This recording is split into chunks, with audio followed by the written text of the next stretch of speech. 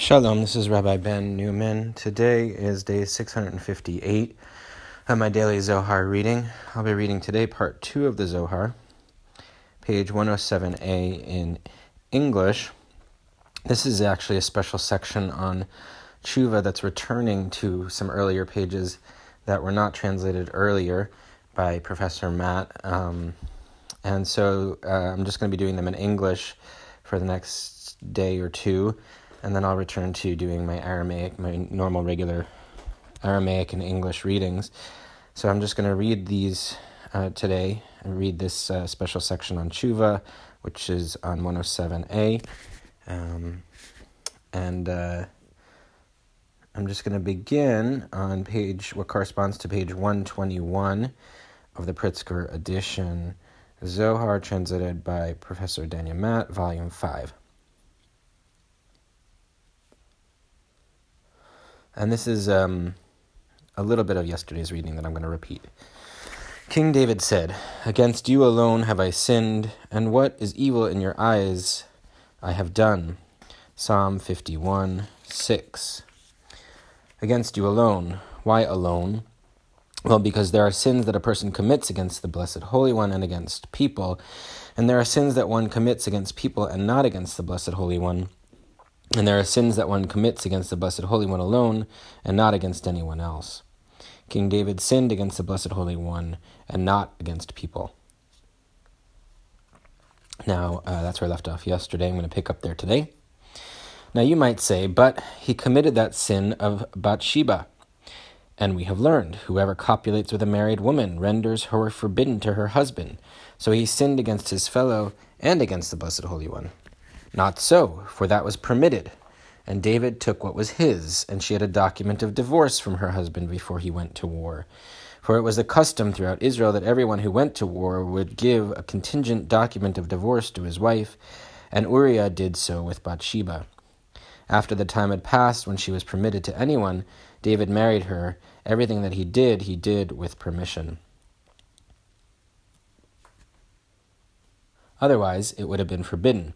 The Blessed Holy One would not have left her with him. This corresponds to what is written, David consoled Bathsheba his wife, 2 Samuel 12:24, testimony that she is his wife, and she was his wife. She is his wife, and she was his wife, destined for him since the day that the world was created. Surely David did not commit a sin with Bathsheba, as we have said. What was the sin that he committed against the Blessed Holy One alone and not against another?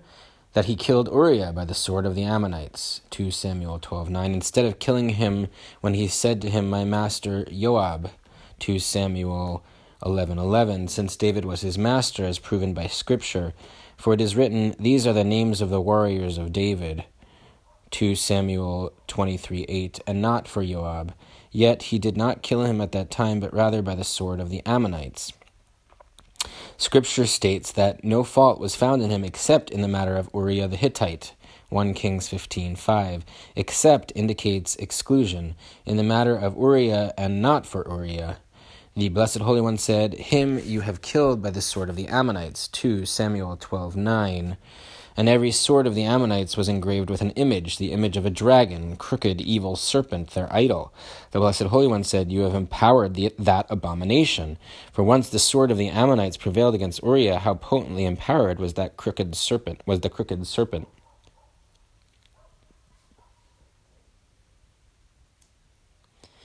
Now if you say that Uriah was not virtuous, not so.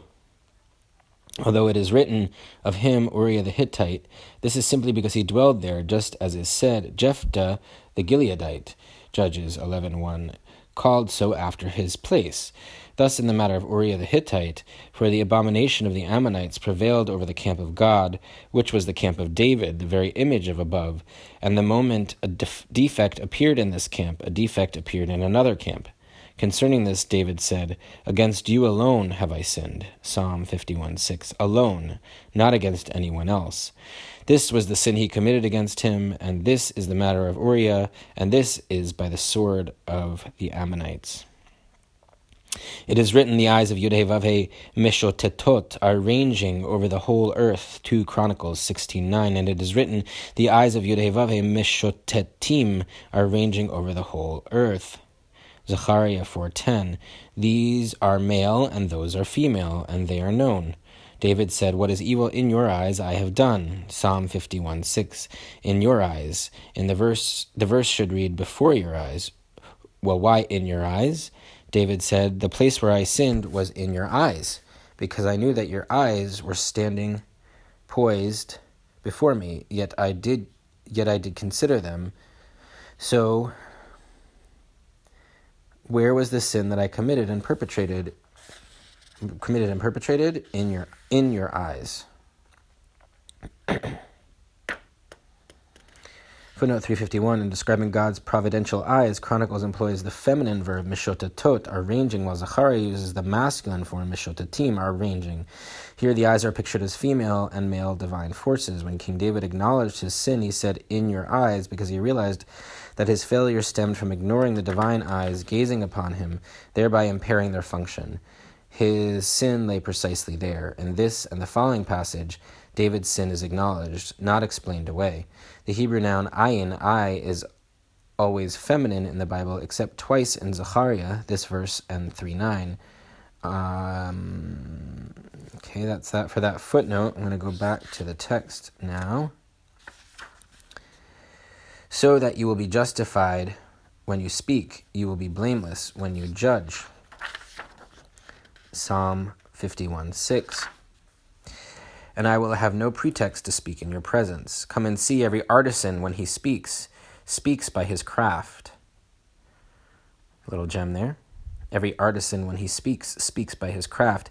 David was the king's jester, and even though he was distressed, since he found himself before the king, he reverted to his jesting in order to amuse the king. He said, Master of the universe, I said, test me and try me, Psalm 26:2, and you said that I could not endure your test. Look, I have sinned, so that you will be justified when you speak, and your word will be true.